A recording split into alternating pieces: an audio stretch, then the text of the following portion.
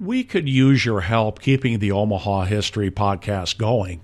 Please consider becoming a patron for as little as $1 a month. Go to patreon.com/Omaha. That's Patreon. It'll help pay the light bill. Welcome to the North Omaha History Podcast with noted author and historian Adam Fletcher Sasse. Each week, Adam takes you on a guided tour through Omaha's dynamic past. North Omaha's African American culture has grown and changed dramatically since its founding in 1854. One of the main drivers of the culture for more than a century has been the black media. From the time Omaha's first black newspaper was published in 1889 through Chanel Williams' continued use of Facebook, Twitter, and other social media today to build the African American community in Omaha, black media has continued to transform the North Omaha community and the city at large. So, Adam, I understand there's a very robust history of African American newspapers in Omaha. That's right, Steve. You know, when we look back at history, the temptation is to focus on the most popular and long-standing black newspaper in Omaha's history, which, of course, is the Omaha Star. But when we look at history, we can go all the way back and really begin to look at that pioneer era of Omaha and how it was kind of coming undone and the city was transitioning and becoming a new place. And we get all the way to 1887. But before we talk about that year, let's go back even a little bit further. The first black newspaper in the United States of America was published by John Russwurm in 1827. It was called Freedom's Journal, and it was out of the East Coast, and it just was a champion newspaper that really laid the template for what black newspapers would be for the next 150 years even. They've changed a lot, of course, to keep up with the media, but the Omaha Chronicle was really the first newspaper that took a plunge at telling the story of African Americans in Omaha. It was a short sheet, meaning that it wasn't very long and it wasn't very big, and actually it was approximately 2 pages long at any given time. But it included the news of the local politics, of the local social activities and different things, and really set the template that was used in Omaha. Because right after the Omaha Chronicle started in 1887, the Progress jumped up in 1889. The Progress was a super interesting paper because it took a very political slant on the African American community in Omaha and really told the story of what black life was like on a day-to-day basis for professionals, for the upper class, and as well as for the working class African Americans in Omaha at the time. It was filled with newspaper ads that really funded its existence and relied on those ads. And the advertisers relied on the newspaper to reach the black community in Omaha. They didn't have a way before that. The Omaha World Herald, which started as the Daily Herald and the Omaha World, that newspaper was notorious for not featuring African Americans in any of its stories. And when they did, it was always on very short stories. So it didn't really celebrate or uplift the community in any meaningful sense, at least for the first 50 years of the newspaper's existence, although some would argue that that continues even today. Anyhow, the Progress was established to tell the other side of the story. There was a journalist behind it. His name was Ferdinand Barnett. And Barnett was born in 1854. He was the child of slaves and came to Omaha, became a civil rights activist, became a politician, and eventually became a government employee. He started the Progress in 1889, ran it to 1906, and that year he was appointed the Douglas County Court deputy clerk. So, super interesting that only 20 years after he was appointed as the county clerk, he actually became one of Nebraska's very first African American legislators. He joined the state House of Representatives back when Nebraska had two-body group for the state Senate. So anyway, Barnett got into the House of Representatives. He was remembered for his newspaper, for his political activism, but he eventually, when he passed away in 1932, was really renowned for having been a politician and really having a lot of influence in the community. The third newspaper worth mentioning came around in 1892 when Cyrus Bell Cyrus Bell was all over North Omaha. He did a lot of very important things. He was actually born as a slave in Mississippi and came to Omaha in 1868. So it took him a couple decades to get his newspaper going. But he called it the Afro-American Sentinel. And the African-American Sentinel was different than the majority of black culture at the time because it supported the Democrats, who at that time were renowned for being segregationists in the United States.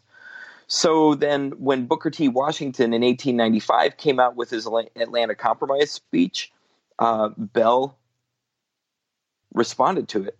And he said that the race is in too big of a hurry for blacks to want to go to college and get into the professions. And Cyrus Bell from the African American Sentinel in Omaha, Nebraska, advocated that African Americans should slow down and live more conservatively and live less progressively. He thought that education was too disruptive to society. So his position as a radical conservative pitted him against other African Americans in the community, especially leaders who thought that that civil rights weren't moving fast enough. Anyhow, when Bell died in 1925, his newspaper died with him. And a lot of his politics did too. The Enterprise, the Omaha Enterprise, was the next newspaper to really emerge. And that was in 1893, just a year after Bell's newspaper started. The Enterprise was started by a guy named George Franklin, who was, again, a businessman on North 24th Street. But Franklin ended up giving up the ownership of the newspaper to Thomas Mahomet. Thomas Mahomet was an African-American leader like no others in Omaha up to the point of his life and really his high point in the 1890s. Mahomet was renowned for, he ran a catering business and was really tied in with Omaha's elite white community because of his business. But when he took control of the Enterprise newspaper, Mahomet brought in his wife, whose name was Ella. And Ella Mahomet was a powerhouse in journalism. The two, Thomas and Ella, created what became the longest living newspaper in Omaha's history up until the Omaha Star, the longest living African American newspaper. And they had a lot of writers come through the door, including Ella herself, but also John Albert Williams, who was a powerful African American minister, Episcopalian minister in North Omaha. Josephine Sloan Yates, Comfort Baker, Victoria Earl Matthews, Margaret James Murray, all of these folks were super renowned in the African American community across the United States. And so that they were writing for the Enterprise in Omaha, Nebraska was a big deal and really showed the power of the black press in Omaha as well as nationwide. When a lot of these newspapers were publishing, they weren't intending to only reach the local community. They were reaching over to the East Coast and to the South and to other Western cities with the intention of rallying together African Americans in general. Just by way of illustrating that, Booker T. Washington's wife, Margaret James Murray, she actually wrote for the Enterprise. So all kinds of influence. In that argument around Booker T. Washington, the Enterprise weighed in and really fought against the conservatism that was expressed by Bell. I mean, they really struggled against it and really took up a loud voice for civil rights and for black empowerment. In 1906, Mahomet got involved with the city council and started wrangling against a candidate who wanted redlining in the city to be formalized. In 2007, the Enterprise advocated for a boycott against businesses refusing to serve blacks. So it went on. The struggle was real, and it was certainly fought by the Omaha Enterprise newspaper for civil rights and against white supremacy. Mahomet closed his newspaper in 1920. He lived another 30 years after that, kept catering, and was really influential in the community. In his wake, another newspaper came up called The New Era. The New Era was started by an African-American lawyer in Omaha named Harrison Pinkett. And Pinkett hired a guy named George Wells Parker to be the editor of The New Era. Pinkett was paying for the publication right out of his pocket. And Parker started publishing radical political views almost immediately. Parker was a socialist who really fought against white supremacy and really believed that capitalism was forcing African Americans to live less than they possibly could. So Parker began writing these political kind of commentaries. And within just 5 years, the New Era shut down. That newspaper couldn't continue. There was with the fighting between the founder and Parker himself. But Parker went on and he created a new newspaper for the city called the Omaha Whip. It only ran for a couple of editions, but in it, Parker accused Pinkett, Ole Jackson, Johnny Moore, and a bunch of other folks of promising black votes to politicians. He also accused Pinkett of supporting the KKK and all kinds of other audacious things. So when that shut down, maybe the best read and the most widely known of all the African-American newspapers in the city up from that point became, and it already was, the Monitor, the Omaha Monitor. Steve, the Omaha Monitor was started in 1915, and it was edited and published, and a lot of it was written by Reverend John Albert Williams himself. I'd mentioned him earlier as a writer for another newspaper. Well, his newspaper went on for almost 15 years, and it covered the entirety of the community. It brought in national news around African Americans and really lifted up the positive power of black people to lift themselves up and lift up the communities where they lived, including Omaha. Reverend Williams wrote for his newspaper all the time, but he also wrote letters to the editor of the Omaha World Herald, the Omaha Bee, and really fought for black rights, really fought for civil rights, and, I mean, honestly, community engagement in its finest. Reverend Williams just went on and on. And after he had been writing for the Enterprise, he knew that he wanted to start his own paper that he could just go off on. And so the Monitor rose. It started as a church newspaper for his church that he ran that was called St. Philip the Deacon. It was down on 21st by Cummings and Nicholas. And it evolved from being a church newspaper into covering the general community. Williams knew how to reach out and connect with other papers and really challenge the city's indifference to civil rights and to its African-American community. When the lynching of Will Brown happened in 1919, Williams went off on both the World Herald and the Bee and the Daily News, and he just really just let folks know that the biased treatments of African Americans wasn't acceptable to him or anybody in the community. George Wells Parker, who I mentioned earlier, as well as Lucille Skaggs Edwards, they both worked for the paper. Edwards, she started writing. She's an African American woman who started her writing career in 1906. She published the first magazine for African American women in Nebraska that was called the Women's Aurora. And she went on to write for Williams for a number of years after that. Parker founded the Hamitic League of the World, an Afrocentric empowerment organization that really fought across the United States. Anyway, he ended up leaving the Monitor because of political differences. So Williams's paper shut down in 1929. In 1926, though, another African-American newspaper rose up called the Omaha Guide. The Guide was started by some businessmen who really wanted to take a stab at building up the business community, the black business community. And these guys, Herman Ford, C. Galloway, and B. Galloway, they really came out and got 25,000 people, 25,000 copies of their newspaper printed every week, distributed around Omaha and around Nebraska and around the entirety of the Midwest. And their illustrated feature section was an innovation. I mean, they really began to lay the template for what newspapers should look like in the modern era. In the 1930s, the Guide became the largest black newspaper west of the Mississippi River. Its advertising department had S. Gilbert in it, and Ed Gilbert, he was the then husband of Margaret Gilbert Brown, and the pair of them eventually left the newspaper, the Guide, in 1938 to start another newspaper that became very important. We'll come back to them in a few minutes. The Guide ran from 1927 to 1958. Another newspaper that rose up early on in 1945 was called The American Record.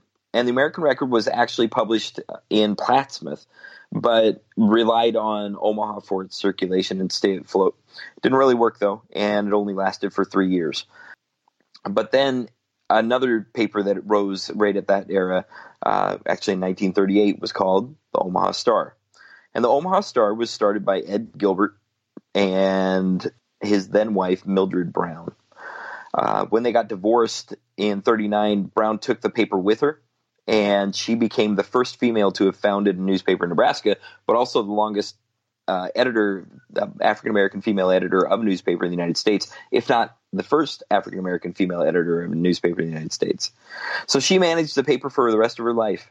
And in 1945, the Omaha Star became the only black newspaper in Omaha. After all of that history, it came down to one. And today, that newspaper continues on.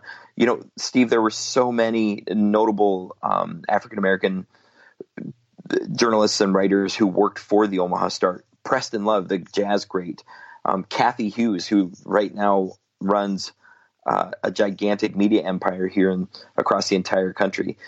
Charles Washington, of course, he was a journalist there in Omaha who is the namesake of the North Omaha Library. All kinds of other great writers who were really, really involved. Mildred Brown herself, she became the first African-American woman to get into the Omaha Business Hall of Fame because of the amount of influence in her paper.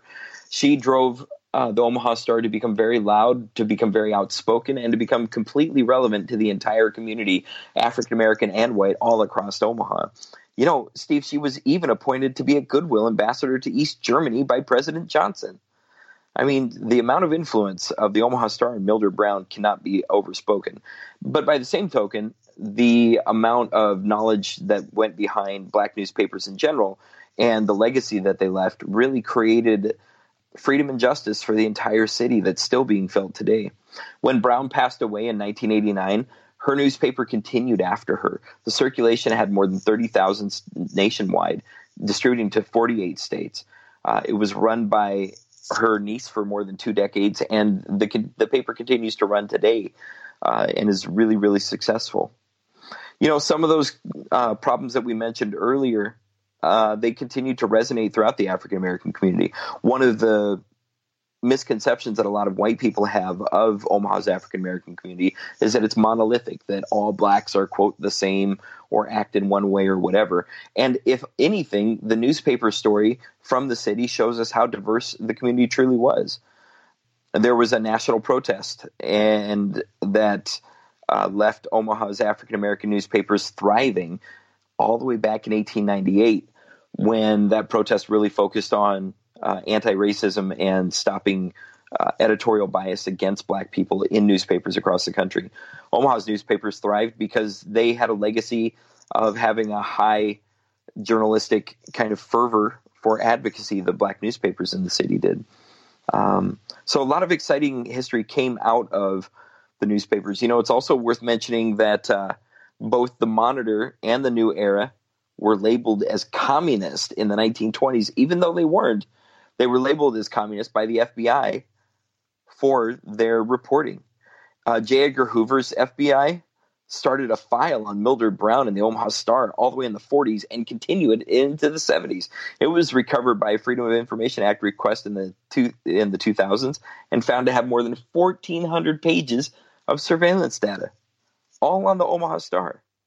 So all of that said, today we have lots of new media that's emerging out of the city. There's a group called Noise. There's Chanel Williams. There's all kinds of folks who are using social media. They're using the internet. They're using print media. They're using all kinds of things to share news and spread the word, as well as the continued legacy of the Omaha Star, which I can't repeat enough, if only because they're still going and they're more powerful than ever before.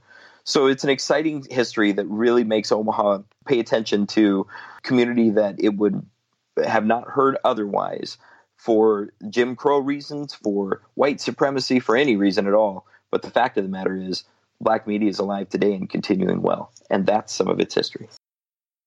Thanks for listening to the North Omaha History Podcast with noted author and historian Adam Fletcher Sasse. Join us next week as Adam takes you on another guided tour through Omaha's dynamic past.